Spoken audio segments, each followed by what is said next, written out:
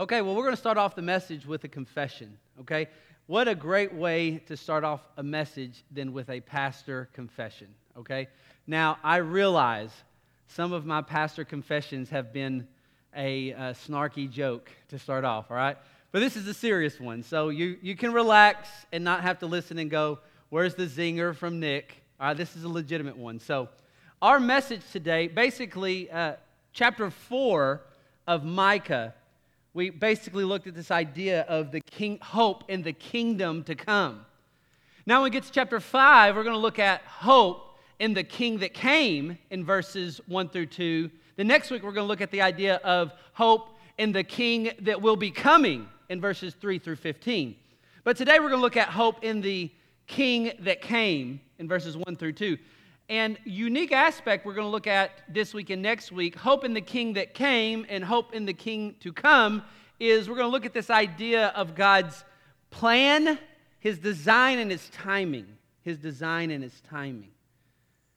So this past week, Thursday, I left here, Memphis, early, and basically I drove to Dallas. The reason I drove to Dallas was that my parents have some older vehicles, and they're in like their mid-90 vehicles, okay? And so it's time to get rid of them. They're good vehicles, but, you know, when you start getting up to 300,000, you know, you might, and you want to make some trips, or, you know, just want to make sure that you might get something a little bit more newer. And so we went searching around, and we found a 2016 Toyota Highlander here, and so then my goal was to drive it to them in Texas. Kind of been working. I kind of love buying cars, although I don't really buy them very often. I love the idea. I love researching cars. My mom told me, she goes, you know what you ought to do? You ought to think about like researching cars that people want to buy, and like that could be, you know, that could be like a great side business. I was like, Mom, they call those salesmen, okay? They have those. No. I'm talking like someone wants a car and you go find the car for them. I'm like, yeah, they have that already. Yeah, that's what they do. No, that's not. So it was a great time. We were miscommunicating. So I went down there Thursday, took the car back, and when I got there Thursday night, my parents had got me a present, and that present was a new riding lawnmower, okay, which I was not expecting that at all. So the interesting thing is this. We rented a U-Haul trailer because it's there, and you're not, you know, how am I going to get that back? I mean, I could drive it back. I don't think, I might get in trouble, and that might be a little scary. So we rented a U-Haul trailer one way so I could bring this back. But when I left, my plan was to leave Saturday morning. So I went Thursday to Dallas, came back. Don't worry, this is all part of the story. It has a point. Came back yesterday, Saturday. Now, my goal was to leave at 6 in the morning because the earlier you leave, the less long the trip feels for some reason. I don't know, but if you just know it's like that. The earlier you can leave. So I said, okay, Saturday, I'm going to leave at 5:30 in the morning. I'm going to get up at 5:30, and I'm going to be out the door by 6. Everything packed. All I needed to do was start the mower and load it onto the trailer I'd already got the trailer. It was already at my parents' house. And I get out there, 6 in the morning, just need to turn this thing on, load it on the trailer, and get going. And wouldn't you know, it wouldn't start. A brand new riding lawnmower, Toro, you know, a good mower, would not start. So I started fiddling with it. It took like an hour, so now I kind of lost an hour. But remember, God is in control of design and time. So then I just kind of in my mind go, okay, Lord, you're sovereign. Maybe you're protecting me from there's some reason, so I'm not frustrated about this. And then it seems like it's not working, so I just said to my parents, like, well, I'll tell you what, just give me the receipt. This thing's not working. Maybe something's wrong. I'm just going to take it back. And so I kind of got in the trailer, went back to the original place. I was going to try to get their money back. We can recalibrate and look for something different.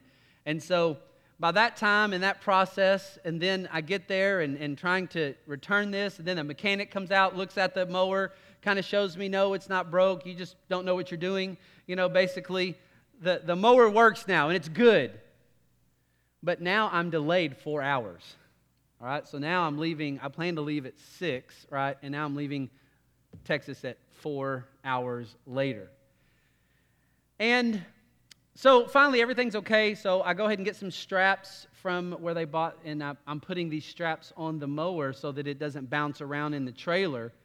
And I kind of have my idea of how I'm going to put these straps on. And then a gentleman comes up and is like, hey, let me help you with that. I don't think the way you're putting the straps on, I got a better idea. And he just kind of butts into the situation and takes over. But by the way, his idea for putting the straps was a horrible idea, okay? I tried it, didn't work going down the road, but that's superfluous to this point. So that morning, I had kind of said, I'd love to share the gospel with somebody today, Lord, but that's probably going to be near impossible unless you, by your design and time, you decide to do that. So here I am, delayed 4 hours. Here's a guy, comes up and wants to help with the straps. And at that time, you know what I'm thinking? Man, 4 hours, I'm way behind. Like, man, it's going to be all day. I just don't have time. And this guy is probably with me about 15 minutes, putting these tie downs on, and I absolutely pass over that opportunity. And it's not till about 2 hours later as I'm driving down the road, and I'm kind of thinking to myself, man, I guess you just didn't provide that, Lord. Your design and your time were just not there. So it's the confession of a failure, but here's why I failed. Because God's design and time were not recognized. I wasn't putting hope in God's design and time. Guess where I was putting hope? In my design and timing. That's what I was doing. I was like, no, I'm supposed to leave at 6 in the morning so I can get back here at a decent time. Do you understand what I'm saying? So what's great about our text, now that was a pastoral failure. So if you're kind of like, man, I sometimes fail. Well, join the club. Join the club. But here's what I notice about today's text. The Lord never fails in His design and timing. His design and timing are always perfect, or always right. When you look at the text today, we're going to be in Micah chapter 5 and verse 2. And Micah chapter 5, verse 1 and 2. If you were with us before, you noticed that in chapter 4, he basically is talking about hope in the kingdom to come. And now we're going to look at verse 1 through 2, hope in the king that did come. Now, just so you kind of understand what's happening, we're going through chapter 4, hope in the kingdom to come. Verse 13, Israel's going to experience a kind of resurgence of power. It's leading up to Armageddon. We get that in verse 13. And now the prophet switches back to this idea of Israel. Things aren't going to go great for you. If you look in verse 1, he says, now muster your troops, O daughter of troops. Siege is laid against us. With a rod, they strike the judge of Israel on the cheek. So, by the way, this is what I love about the prophets. They are not tied to some kind of linear timeline like us. They can kind of go back and forth in the chronology of events. So we're back in chapter 4. We're ending verse 13, which I think is pointing towards the time of the tribulation. And now they kind of bump back in verse 1 to a time of when Babylon's going to come and take the southern kingdom of Judah. This is what's so frustrating about the prophets. They don't write according to my design and timing. But maybe that's why the Lord decides to do it all this way, just to keep teaching us lessons. So what happens in verse 1 is he reminds them of, hey, just so you know, verse 1, Babylon's coming for you. They're going to lay siege against you. Muster your troops. But in the end, their troops aren't going to do enough. They can hold off Babylon. If you know kind of the history, the last king of Judah, Zedekiah, holds them off for about 3 years. But in the end, all their maneuvers are not going to hold back the most powerful kingdom at that time, Babylon, especially as by God's design, Babylon was going to take them. But notice he says this at the end of verse 1. With a rod, they strike the judge of Israel on the cheek. And all that is according to God's timing and design. So if you're Israel and you're reading this and you see this, and with a rod, they will strike the judge of Israel on the cheek. I think what's happening in this text from looking at the original recipients, what they would have understood, this rod strike on the judge of Israel on the cheek would have been referring to the actual king of Judah. And if you know anything of what's happening at this time, you have good King Josiah, great king, he dies. Then his son Jehoahaz takes over, bad king. He's in position for 3 months. Pharaoh Necho basically takes over, exiles exiles him over into Egypt. He dies there. After him, Jehoiakim is king. And he pays taxes to Pharaoh and he's kind of a puppet king to Pharaoh. And he does this for 11 years. And then Nebuchadnezzar kind of moves in. Egypt doesn't have the power it had before. And he becomes kind of Nebuchadnezzar's kind of puppet king. Jehoiakim does for 3 years. But then he rebels. Jehoiakim gets taken out as king and shipped out to Babylon. And then Jehoiakim's son, Jehoiachin. By the way, great names for your kids if you just want to kind of use these. So Jehoiakim's son takes over. Jehoiachin, he's there only 3 months. Bad king as well. Nebuchadnezzar ships him off to Babylon as well. Now, if you understand verse 1, with a rod they will strike the judge of Israel on the cheek. This is kind of saying, listen, it's not going to go good for you. Now remember, if you're Israel, the kings that you have in the southern kingdom of Judah are from the Davidic line, and you know there are Davidic promises, so God is faithful to his design and timing. Your king should never not be a king. And if the Davidic kings keep going away, like what's going to happen to us? Well, man can't thwart God's timing and design, and God's timing and design is usually not the way that the way we always think it would be. For Israel, for the rod to strike the judge of Israel on the cheek, they would not think this would be good, and they wouldn't understand. But so you look behind the scenes, here's what happens. Jehoiachin gets taken off to Babylon. He's there.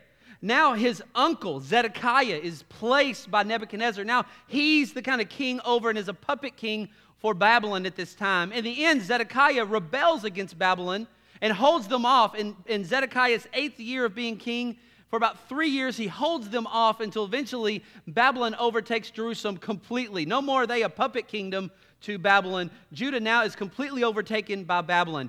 Zedekiah, his sons are murdered right in front of his face. Okay? Now remember, Zedekiah is still from the line of David. Although he's the uncle to Jehoiachin and he's the brother of Jehoiakim, nonetheless, he's Davidic line. Well, right in front of all of our faces, basically, for Israel, Zedekiah's sons get killed right before his eyes, and then Nebuchadnezzar puts out Zedekiah's eyes. Zedekiah is the last king of Israel from a Davidic line. So it seems like God's timing and design are completely lost. When you look in verse 1, I want you to understand, it looks like, but here's what's interesting. With a rod, they will strike the judge of Israel on the cheek. Now, let me ask you a question. If you get struck on the cheek, are you going to die? No, you'll survive that. By the way, what a great idea to even think how this could point to the Messiah, where our own Savior was smoten on the cheek. But here's what's interesting. If you were to read 2 Kings 25, verse 27 through 30, and all this happens, and if you're Israel, you're thinking, wait a minute, Zedekiah's dead now. Jehoiakim and Jehoiachin, they're hauled off to Babylon, and they're in prison. Like, nothing good can come of this. They can't be around their family. They're not going to live. They're not going to survive. There's going to be no posterity, no kingly line of David. Like, God said he had a design.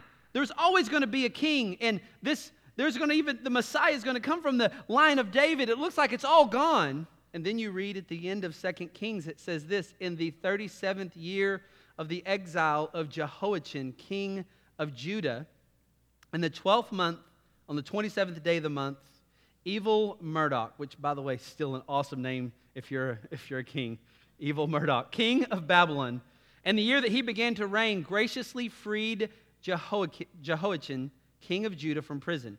And he spoke kindly to him, gave him a seat above the seats of the kings who were in Babylon. So Jehoiachin put off his prison garments, and every day of his life he dined regularly at the king's table. For his allowance, a regular allowance was given to him by the king according to his daily needs as long as he lived. By the way, rabbinic sources say that Jehoiachin actually repented in Babylon, and this is why God forgave him and lifted the curse. We don't see that in Scripture, but that's just something that's in rabbinic sources. But here's what's so interesting about this. If you go to Matthew 1 and you trace the lineage of Jesus, the kingly line of Jesus, you trace it from Jehoiachin. So God is faithful to his promise in the end. Now, was this according to the design of how an Israelite would have thought it would happen? No. But was it all according to God's design? Yes. And here's the deal. we hope in the king that came, and the way our king came was exactly the design and timing of how God wanted it to be. And it's a great model for us to trust God's design and timing even here today.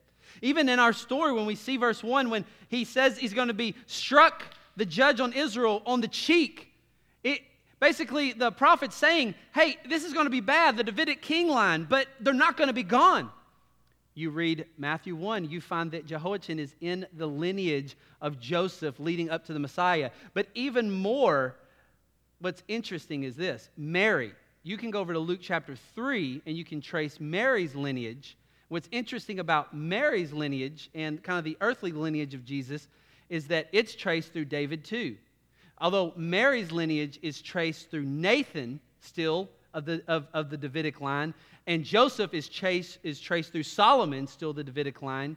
What's interesting is, in God's timing and design, though, he brings two people who still are from the Davidic line, keeping the Davidic promises, bringing forth a son of David. Here's the deal. It's all by God's timing and design.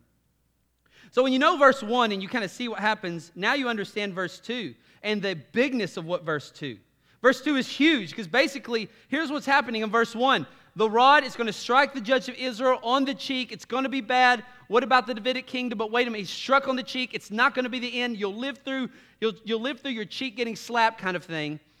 And now he comes in verse 2 and says, yeah, and that Davidic king is going to come someday. Verse 2, but you, O Bethlehem, Ephrathah, who are little among the clans of Judah, from you shall come forth from me one who is a ruler in Israel, whose coming forth is from of old and from ancient of days. You know, I want you to understand, God's design and timing to bring about all this is very interesting, you know, and it's not haphazard. So, for instance, it's prophesied in the Scriptures in Genesis 49. It says, the scepter shall not depart from Judah, nor the ruler's staff between his feet. It actually prophesies that the Messiah is going to come from the tribe of Judah. And what tribe do you think Joseph and Mary were from? The tribe of Judah. Now you may think to yourself, well, that's because you only married enter into tribe. No, actually, take a look around the Scriptures. They didn't always marry within a tribe. Even at sometimes, you know the story of Ruth? Sometimes it was a Gentile marrying outside. Now, they tried to discourage that kind of thing, but nonetheless, only by God's design and timing could something like that happen. I mean, there's no coincidence that Joseph and Mary, two people from the tribe of Judah completely, but not only that, they would come from the line of David, both of them. As much as it looked like the line of David wasn't going to make it, when you look at the siege of Jerusalem, the line of David still continued to make it. But not only that, I mean, the Messiah is prophesied to come from Egypt. And like, wait a minute, how can the Messiah come from Egypt, but also Galilee, be a Nazarene, but then also at the same time come from Bethlehem? How could that work out? Because God's design and timing. So when Jesus was born, if you know the story, Hosea 11:1 prophesies that the Messiah will come out of Egypt. And if you know the story in the New Testament, basically, when Herod basically tries to kill off all the children 2 years and younger, and during that time an angel warns Mary and Joseph, and they take Jesus over to Egypt, and that's why that prophecy gets fulfilled, all by God's timing and design. Jesus was even supposed to come from the descendant of Abraham, Isaac, and Jacob, in which you know anything. I mean, Abraham and Sarah, they were to have their own child, and he was 100 years old and she was 90. I just don't know about you. I do not see a lot of 100-year-olds having babies, okay? Could you imagine being 90 years old as a woman and having a baby? Could you imagine that right now? How does that even work? But yet, in God's design and timing, He brought that about. Something that seems almost impossible, but it's only by His design. See, even when we look here today at our text in verse 2, this is a timing and design. We put our hope in the King that came. His design and timing is absolutely perfect. So when we get to verse 2, let me read from you Luke 2, 1 through 7, so you understand what's kind of happening. It says, in those days, there went a decree out from Caesar Augustus that all the world should be registered. And it was the first generation when Quirinius was the governor of Syria. And all went to be registered, each to his own town. And Joseph also went up from Galilee, from the town of Nazareth to Judea, about a 90-mile track, to the city of David, which is called Bethlehem, because he was of the house and lineage of David, to be registered with Mary, his betrothed, who was with child. And while they were there, the time came for her to give birth. She gave birth her firstborn son, wrapped him in swaddling clothes, laid him in a manger, because there's no place for them in the inn. Even his birth in verse 2 here is by God's design and timing. So get this. You're Joseph and you're Mary. Already you have a lot of ostracizing because, hey, Mary's pregnant and nothing happened. Okay, so you're let alone, I don't know how you're defending that to everybody else. If you know anything about what happens, like you got stoned for adultery. But nonetheless, what we find is it's 90 miles from Nazareth to Bethlehem, and she's supposed to, a woman who is at term, about to have a baby, going to make a 90-mile trek. Even if Joseph were to come in and go, you know what, Mary, I just love Bethlehem, and I just want our baby to be born in Bethlehem. Let's do it. I'm not sure Mary's going to say, yeah, let's do that. 90 miles sounds awesome to me right now. But there was a ruler who said, no, everybody's got to go back, and we got to take a census, and we got to do that. Here's what's interesting. That was all by God's timing and design. How would prophecy be fulfilled? God, in his timing and design, would actually move that. Why would they go 90 miles? God's timing and design. It wouldn't make sense any other way. How could Jesus, and they were even amazed. They were even amazed that Jesus was actually from Bethlehem. When you look in John chapter 8, when the people are discussing who Jesus is, the Jewish people, they know that he's from Galilee, and they're kind of like, wait a minute. The Messiah has to come from Bethlehem, and he's not from Bethlehem. They don't understand that actually, yes, he was fulfilling the prophecy, what God laid out, all in God's timing.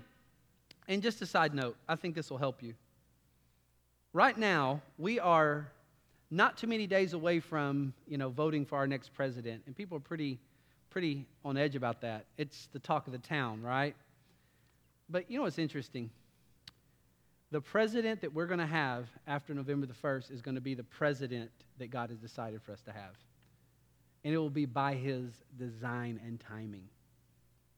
And what's interesting, the rulers of this time, Caesar Augustus, God put Caesar and Augustus in his direct timing and design and caused him to make the census that would put Mary and Joseph in Bethlehem at the right time and fulfill prophecy. Now, from man's perspective, I don't know how that was going to work. Obviously, you would think even Joseph and Mary would understand the prophecy of Micah chapter 5, verse 2, and she was getting close to term, but it looked like they weren't making their trek there just on their own. And don't think it was like, well, maybe they didn't know Micah 5:2. No, it was you can see if in John 8, the general people knew, I'm fairly confident that Joseph and Mary knew that this is where the Messiah was going to come from. But it didn't seem like they were moving that direction, but yet in God's design and timing, he moves them, and he does it through a secular ruler. And I just want you to understand something. Even if a secular bad ruler is over you, that does not mean God has forgotten you. That does not mean God is haphazard. That does not mean that God's design and time is completely off. In fact, I will tell you this, it may be a part of God's design and timing regardless. So you can rest easy. Now, I'm not saying don't vote, and I would say vote morally first and foremost. I can't tell you who to vote for from here, but I can if you ask me, okay? And by the way, I feel like sometimes I'm making, the best decision I can out of multiple bad choices and options. But I will tell you this, whoever is our president, God's still in control, and you can rest easy and fine. And which, by the way, just so you know, I read yesterday that there's supposed to be like a meteor the day after the election is supposed. Now this one I'm not lying about. I promise. You're like, oh great, here comes Nick fibbing again, right? Setting us up for a story. There's actually, I read it yesterday. There's supposed to be like this meteorite come through the day after the election, and according to what I read, it has a 0.43% chance of hitting the Earth. Now, it said in the thing, all the experts say, it's not going to hit us and all that kind of stuff. Of course, I'm thinking like, man, where's, like Bruce Willis and like, let's like Armageddon this thing out and like blow it up, right? So I would just tell you this. If you're upset with whoever becomes president, just rest easy. The world's ending the next day anyways, right? Just pray that 0.43% becomes, 43%, So if it comes, if we see some people celebrating, you probably know who they, didn't want in office anyways. But everything happens by God's design and timing. Even here, in verse 2, it's all God's design and time. I just want you to understand, this was not a simple thing to pull off. Even it looks to me in my soul that Joseph and Mary weren't moving this needle much towards there, but yet God was fulfilling everything. That's how Jesus could come from Nazareth and be from Egypt, but also Bethlehem. And God uses a secular ruler to move this about. Now, here's the thing. You look back in chapter 5, verse 2, but this is why your hope was in the king that came, and the king to come, and the kingdom to come. Your hope is in this king because you should be in awe and amazement how God's design and timing worked all this about in a way that is miraculous. And you need to understand this about God's timing and design. It does not work according to our time scale. It never does. You know what's interesting? Micah 5:2. Now remember, in chapter 5, verse 1, we're getting this kind of like, the Davidic king line is going to be struck on the cheek and this is going to be bad. And okay, let's just correct this thing. How quick can we happen? I mean, we got verse 1 and we got verse 2. That doesn't seem like very long. But the distance between, when you get chapter 5, verse 2 and you get Jesus actually coming on the scene, guess how many years that is? 700 years. 700 years. You think you've been waiting on God to answer a prayer for a long time. 700 years. So we've got to understand something about God's design and timing. It is not according to our design and timing. It'll come when God decides. God is long-suffering. He is patient. Therefore, sometimes we lose hope in life because we justify this idea that God didn't work as quick as I wanted him to work. But God doesn't work that way. Even in this prophecy of chapter 5, verse 2, even when it's given and the people are understanding, wait a minute, there's a Messiah going to come from Bethlehem, but it wasn't as quick. And by the way, look in here. Does God give a promise of how long this is going to take? No. God does things according to his timetable. Now, you may think to yourself, well, how do I know I can trust God's timetable? Jesus. If God would not spare his wrath on his son, according to Romans 8, why would we think that God would not be for us in the end? Why would we not think God wouldn't have the best of intentions for our life? Why would we doubt his timing and design in our life if he would incarnate, if his son would incarnate and then bear the wrath of God in our place? Why would we ever think that God didn't have our best intent in his design and timing in our life? So like when we doubt his timing, when we doubt what's going on, we can actually look back to the king that came and go, I can doubt my doubts. I can doubt my doubts. So not only this prophecy had 700 years to be fulfilled, all in God's timing and design. But here's what's interesting. This thought came to me. Now, I did as much research as I could when it came to me, but I couldn't find everything. Someone said to me, an atheist said to me about 3 weeks ago who I was witnessing to, and said, you just believe that Bible and you're just gullible about it. It's just kind of gullibility. And I was like, no, it's actually not gullibility. There's lots of verifiable evidence to what we believe. And you know what's interesting? In Matthew and John 8, the people are doubting, wait a minute, this Jesus, he's supposed to come from Bethlehem. And what verifiable evidence is there of that? I'll tell you why. Because there was a census. You could look back at a census. You can look back like, wait a minute, how do we verify that Jesus actually was born in Bethlehem? Because during the time of his birth, where were his parents? His parents were in Bethlehem. And there was an actual census where rolls and names were taken that would actually verify that kind of idea, which to me is just awesome. That even in God's timing and design, he gives verifiable evidence. Like today, I'm a Christian not because of gullibility, because I see plenty of evidence about the life, death, burial, resurrection of Jesus.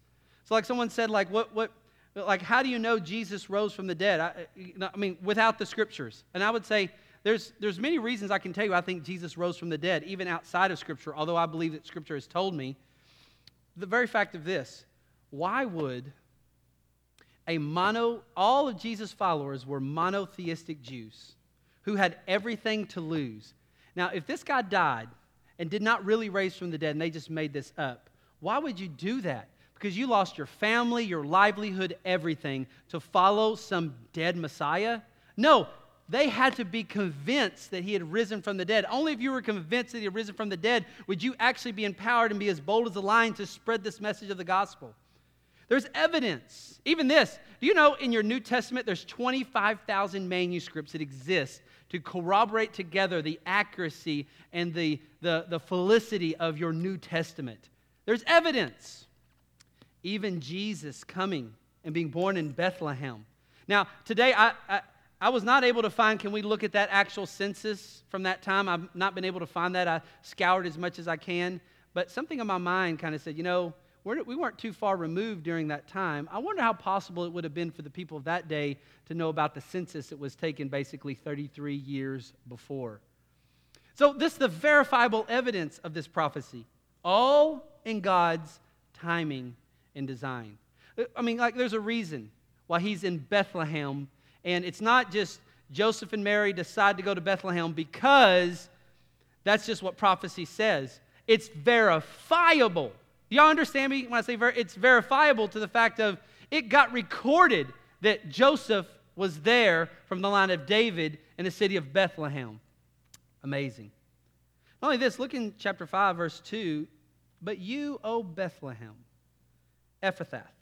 Now, interesting about Bethlehem. Bethlehem, it's a small city, an insignificant city. Even by today's standards, what I understand is that Jerusalem just dwarfs Bethlehem.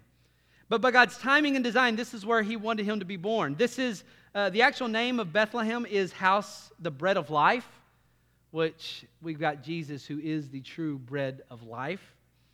And not only that, this Ephrathah, this name means fruitfulness. And who else would be the ultimate fruit of everything would be Jesus. By the way, I think this Ephrathah is actually distinguishing this southern Bethlehem, because there's a northern Bethlehem as well, so it is showing what Bethlehem he was to be born in. So this Bethlehem, it was the birthplace of King David, the first legitimate king by God's hand of Israel, and would be the birthplace of the King of Kings. Now, here's what's interesting. This is not the place that a king would typically be born.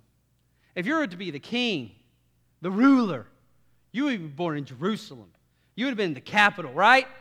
But no, where? Bethlehem. Bethlehem. Humble, small, insignificant Bethlehem. Wrapped in humility. See, our design and timing would have had nothing to do with this, but God's design and timing is completely outside of what man decides. So God says it's going to be a humbling kind of birth in Bethlehem, which, by the way, denotes the kind of life that Jesus lived. It was a humble life. It was a serving life. It was a life that put others before himself. And even very much further, this is what God delights in. He delights in weakness because that's when God's strength can be shown even so much more. I love 1 Corinthians 1. But God chose what is foolish in the world to shame the wise. God chose what is weak in the world to shame the strong. God chose what is low and despised in the world, even things that are not, to bring to nothing the things that are, so that no human being could boast in the presence of God. We see in verse 2 in Bethlehem that he's born. Now here's the deal. If it was us, we wouldn't have picked Bethlehem. But God chose it by his design. He wanted to show forth, not only fulfill the prophecy that he had designed, not only was it coming from the city of David, where David, the first legitimate king, but then where Jesus, the first real king of kings. And it was humble. It was a humble place. By the way, let me take a sidestep here and just talk to you a little bit about humility. God wants humility in all of our relationships. And humility means that you put someone else's needs before your own. Humility is, it's not about me. And here's the great thing about humility. You'll never know you're humble. If you think you're humble, then you're probably not humble. And that's something someone can affirm in your life, but it's really not about you. And here's where I notice it the most. It's in marriage relationships. Just an application to the Lord. Jesus is born in Bethlehem, shows his humility, lives a humble life. Life is about serving others. And the way Jesus responded to people, he is God. He's got all the power. He's the Yahweh God. He's the I am. But yet, he treats people as brothers and sisters. You know what's interesting about marriage? That is so, I don't think many of us have caught yet. You get married, and you have biblical roles and responsibilities. And actually, at the end of Micah, before we go into the next Mount of Prophet, we'll take a break. And I want to talk about God, marriage, and family. And some people are going to like what I have to say, some aren't, but I don't really care. But at this point, roles and responsibilities God has designed. Husband is to be a servant leader. Wife is to be responsive and submissive to that leadership. That does not mean she's a doormat. They are both co-heirs, both equal before the Lord in their value, but God has a functional order for the home where He takes the lead, she follows that lead. That does not mean that she doesn't have anything to offer because God designed her to be Adam's helpmeet. That does not mean she's just some subservient assistant. That means that Adam couldn't be all that he could be without Eve's influence on him. But yet, here's what I find. Christians kind of try to walk in this role of responsibility, but yet they forget before your role and responsibility, you're actually brother and sister in Christ. And you know what's really frustrating? You'll see a husband and wife talk to each other in ways that they never talk to other people in the body of Christ. I mean, I'd like a husband will make demands of his wife that husband would make of no other sister in the kingdom. Or that wife would talk to her husband in such a degrading way that she would never talk to another brother of Christ. You know what's interesting? I think more marriages could be brought to health if you realize before you start trying to walk in the roles of husband and wife that God's designed, you first are brother and sister in Christ, and you should actually treat each other as brother and sister in Christ. You'll get that? I mean, I think like sometimes we forget that. We think like, well, when he starts being a servant leader, then I'll actually start following that. I'm like, well, wait a minute. What about Romans 12 where it says if someone treats you evil, you treat them good. You overcome evil with good. And that's how you bring conviction to them. Well, when she gets her act together, then I'll get my act together. Well, wait a minute. What about being brother and sister first? Well, here's the deal. You won't act like brother and sister if you're not humble. Because when you're not humble, it's all about you.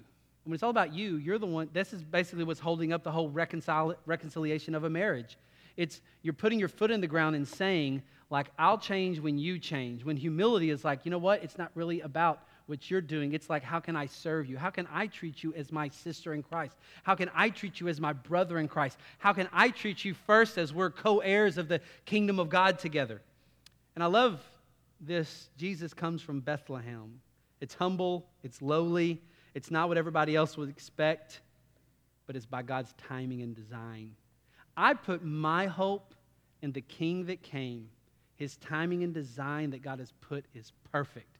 The place he was born, how long it took, the circumstances, the ability for it to be recorded. None of this would have been the way I would have done it, but yet it's all the way God has wanted it. And even this, look in the rest of verse 2. O you, O Bethlehem, who are too little among the clans of Judah. You're small, you're insignificant. For you shall come forth from me one who is ruler in Israel, whose coming forth is of old and from ancient days. So here's the impossibility of this prophecy. It was going to happen in Bethlehem, line of David, all this. Seemed hard, take 700 years. But then also this. It basically says that when this ruler comes, he's going to be God. From of old, from ancient days. Now, this is the ESV I'm reading from. I really like how the NASB puts it in the King James Version. The NASB says, his goings forth are from long ago, from days of eternity. King James, whose goings forth have been from old, from everlasting. Now, when you look in the Hebrew for this, in verse 2, you see this word ancient is the Hebrew word olam, which means eternity, everlasting. And this word old, qadim, is in front or before. And so what you have basically is he's saying that this ruler that you have, God's design and timing is not only going to be this idea of 700 years later, or not even in Bethlehem and as a humble existence, but even bigger than that, even bigger. This ruler that will come will be God. From old, from ancient of days. He will be God. If you were to look at Colossians Just so you know, Jesus existed before he incarnated, took on flesh among us. He existed before that. And by the way, his existence was not he just birthed into existence. He existed eternally. God the Father, God the Son existed eternally. Verse Colossians 1, 16 through 17 says, Jesus is the image of the invisible God, the firstborn of all creation. And by the way, sometimes we look at firstborn of creation and go, oh, that's when he was born. That's when he came into existence. No, he existed before, because in the next verses it says that he existed before. And in fact, when it calls him the firstborn of creation, we're finding that he has the firstborn rights of the firstborn. He does. He holds the title deed to the earth. When you read Revelation, clearly Jesus has the title deed. Verse 16, for by him all things were created in heaven and in earth, visible and invisible, whether thrones or dominions or rulers or authorities. All things were created through him and for him. He is before all things, and in him all things hold together. When creation was happening, Jesus was creating it. When time was happening, Jesus was there creating it. He is a part of that in the Godhead. And you might say, well, maybe he was just, okay, so he was there at creation, but he wasn't there before creation. He had to come into existence. Well, John 1 through 3 says, in the beginning was the Word, and the Word was with God, and the Word was God. He was in the beginning with God. All things were made through him, and without him was not anything made that was made. Even Jesus himself in John 8:58, he says this, truly, truly, I say to you, before Abraham was, I am. Now you got to understand, if you read your Old Testament, when Jesus says, I am, he's saying, I am the self-existent, eternal God. I am. I am equal with the Father. And that's not an easy thing for him to say in his culture. Even in Isaiah 9:6, when it prophesies about Jesus coming, it says, for to us a child is born, a son is given, the government will be on his shoulder, and his name shall be called Wonderful Counselor, Mighty God, Everlasting Father, Prince of Peace. Jesus is, in chapter 5, verse 2, of old from ancient of days. The prophet is saying, and God's design, this ruler will be eternal. This ruler will be self-existent. This isn't a hard thing if you really look at it. Like, for instance, if you're a deer and you have offspring, what do you have? Deer. If you're a dog and you have offspring, you have a dog. And this is why it's essential that the virgin birth happened, because if you're God and there's a child that comes, it is God. Jesus is God. And what's interesting about Jesus is totally different from like, he is God, but he's also a man. We call it the hypostatic union, God and man coming together, the most wonderful and sometimes the hardest thing to understand. But yet we find this, the prophecy of Micah chapter 5, verse 2 says, and from ancient of days, he would be God. So I had someone say to me before, can a person be saved if they believe that Jesus wasn't God in the beginning but came along at a later point? And I would say, according to this, old from ancient of days, you've got, like, Jesus has to be God. He can be nothing less than God. And you can't be God if you didn't exist before time. You didn't exist eternally. You can't be God.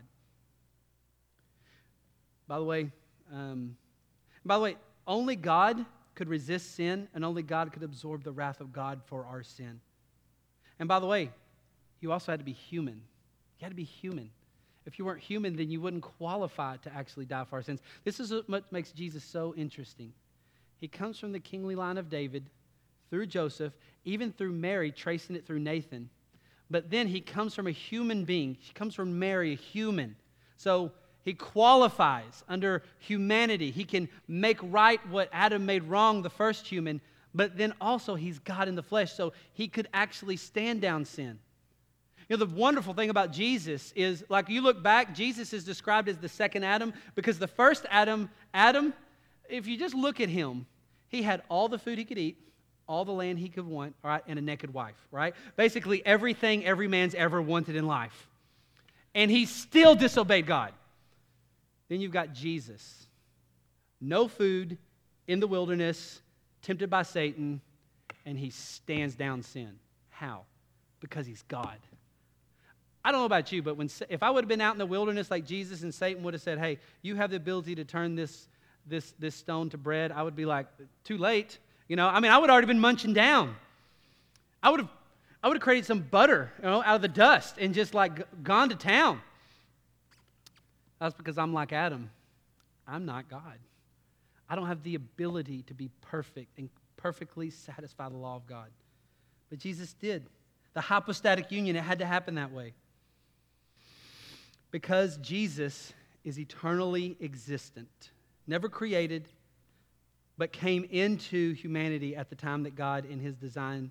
By the way, I had this question from someone about this. They've asked me, someone about a month ago asked me this question and said, okay, I've lost a baby, and, if I lost that baby, does that baby go back to heaven where they came from? And I was like, so what are you saying? Are you saying that the baby lost was already before? And they said, yeah. And I said, well, actually, no, it's not like that. And they said, well, Jesus already existed before he incarnated. Doesn't that mean we existed before we came about? I was like, no, it doesn't work that way. Jesus is existent, eternal, God, I am. He was there before time, but that's not us. In fact, actually, when you look, for instance, if you look at chapter 2, verse 7, it's kind of different. God's a spirit, but we're not primarily spirit. We're first flesh, then spirit as well. So when you look at Genesis 2:7, even look how the Lord formed Adam. He said, then the Lord God formed man from the dust from the ground and breathed into his nostrils the breath of life, and man became a living creature. Adam was not existent before. Adam came into existence as a part of his creation. Even if you read Zechariah, we'll be looking at that prophecy, Zechariah chapter 12, verse 1. The oracle of the word of the Lord concerning Israel. Thus declares the Lord, Yahweh, who stretched out the heavens and founded the earth and formed the spirit of man within him. At conception, that's when you actually become a spirit. I don't know, whenever that conception happens, when that DNA physically happens, that's when that spirit is happening. Now, don't tell me, I can't tell you how all that process happens, but that's when the spirit comes into being. You didn't exist before, you exist at creation. That's what the scriptures show us, and that's what makes us so different from God. This is why our design and timing is not great all the time, because we came into existence in time. Why is God's design and timing perfect? Because he is completely outside of time. Kind of like this. He is the Ancient of Days. The scriptures say he's Psalm 90, verse 2, from everlasting to everlasting. Let's kind of take it like this. And by the way, this is a poor example because how can you fathom the unfathomable God? Let's pretend this nice, clear podium. Okay, is everybody looking at this nice, clear podium that has lots of my fingerprints all over it underneath? Okay, if you took a really close look, it does not look great. Even this morning, I've messed up the cleaning that was done on it. Let's pretend that this podium, I'm God, and this podium is time, space. God is outside of time. So God is as much in the past, as much in the future, as much in the present, because he is not measured by time. He is eternally existent outside of time. He created time. So look at time kind of like this podium. So you got past, present, future. I can see the whole entire thing. And where I want to, I can interject here in this time in the past, here in the present, here in the future, because none of myself is bound by what's on this podium. I am completely outside of this. I exist not under the control and confines of any of this power. I am the Ancient of Days. Are you understanding the illustration that I'm saying? So when you try to understand, how is God eternal? Because he's not bound by time. He's outside of time. He existed before time. And here's the awesome thing. Why can we hope in the Savior that came, God's design and timing? Because God sits outside of time, and he is the Alpha and the Omega, the beginning and the end. He started it all. He can interject himself where he wants. And if he has this great view and can see the whole entire thing because he is outside time, why would me, as this little speck, think I could know anything better than him? Why would I think that? Here's the great thing. even when I persist that my timing and design is better than the Lord's, all I have to do is revisit the cross. When I revisit the cross, I can know that, like, God, your designing and time is perfect. You know exactly what you're doing. And my evidence, my justification is the cross. Now as we finish, do this. Look over at Matthew chapter 2. Matthew chapter 2. You know what's interesting? Once again, the cross. When Jesus, so basically, when Herod's trying to find Jesus and trying to find out, he calls the religious chief priests and scribes in Matthew chapter 2, trying to find out, well, where is this King of Kings to be born, okay? And in verse 6, he calls these scribes and high priests, and it's them quoting verse 6. So some people go like, aha, the Bible's incorrect, because I've read Micah 5:2, and I've read Matthew 2:6, and they don't seem to say the same thing. What happened? Scribal error, I guess. No. If you know the Jewish culture, it's called a targum. A targum is basically when you would give a truth, but sometimes you paraphrase that truth and mix it. So for instance, have you ever like not quote a verse verbatim, but kind of got the gist of it and tried to mix some other verses with it and kind of brought it together? That's a targum, okay? That's what you're doing, whether you knew it or not. So what happens here is very interesting. Verse 6. It's just recording what the chief priests and scribes said. So they quote from Micah 5:2. And you, O Bethlehem, in the land of Judah, are by no means least among the rulers of Judah. Pretty close to Micah 5:2. But instead of saying he would be from Ancient of Days, and he says, who will shepherd my people Israel. So they're mixing other concepts of the Messiah to come from Psalms, then mixing concepts of the Messiah from Micah 5:2, and creating a targum here. Now, they weren't trying to quote word perfect, but here's what I do like about their quote. Micah chapter 5 verse 2 basically catalogs this Savior that will come, and he will be this ruling king. Well, that's what's coming someday.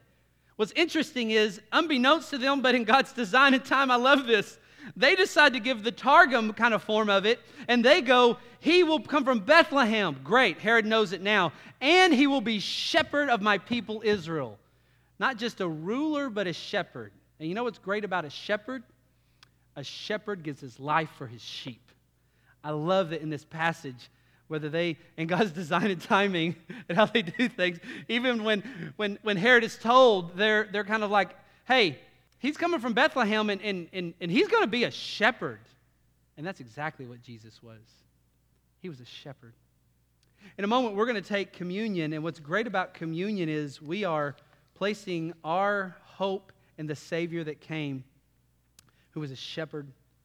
We get to take communion if you believe that Jesus died in your place for your sins, absorbed the wrath of God in your place, then you should take communion. It's for you.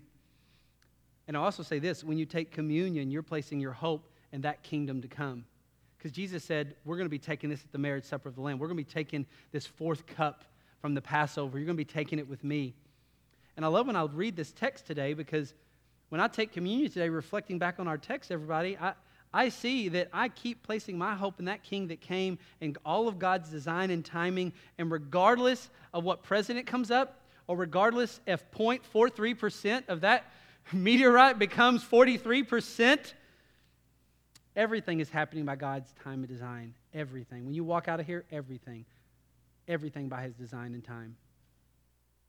My prayer is that we could submit to that, rejoice in it, be glad, and you would be justified to glory in it because of the work of the cross. Because this Savior who came in Bethlehem, he'll be king someday, ultimate king, but he also came as that suffering shepherd servant. Would you pray with me? Thank you that we can have a time of preparing our hearts to take communion, to rejoice in the work of the cross. If there's someone here who has never placed their faith in the finished work of the cross, someone has never admitted that Jesus is God, that Jesus bore the wrath of God, that they are sinners deserving of God's justice.